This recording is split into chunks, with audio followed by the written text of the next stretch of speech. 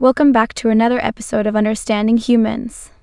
I'm Grace, and as always, I'm joined by the ever cynical Alan. How are you today, Alan? Oh, just here, contemplating the meaning of life. The usual.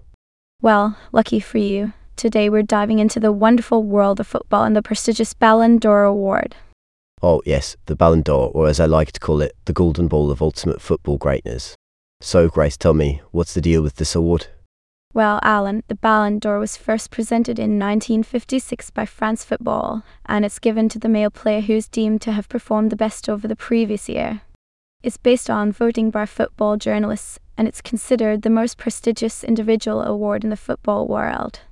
Oh, yes, because nothing says prestigious like a bunch of sports writers deciding who's the best, right? Hey now, Alan, they know their stuff. But you're right, it's not just about Europe anymore. In 1995, they expanded the award to include players from all origins who have been active at European clubs. So, let me get this straight. The Ballon d'Or used to be Europe's Footballer of the Year, but now it's a global prize. Exactly. In 2007, they opened it up to all professional footballers from around the world. Coaches and captains of national teams also have the right to vote, adding more perspectives to the mix. All the more, the merrier, I suppose.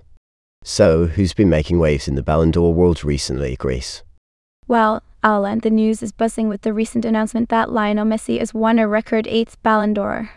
Can you believe it? 8. That's more Ballon d'Or awards than I have socks. And trust me, I have a lot of socks.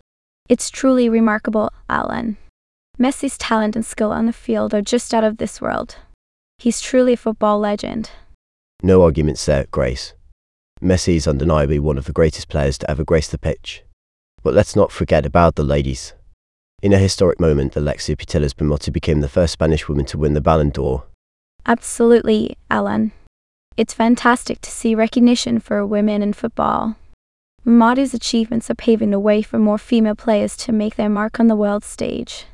Well, it's about time. Women have been kicking butt in the field for years, and it's high time they get the recognition they deserve. Couldn't agree more, Alan. The Ballon d'Or is slowly but surely becoming more inclusive and representative of the beautiful game. Well, Grace, it seems like our time is up for today.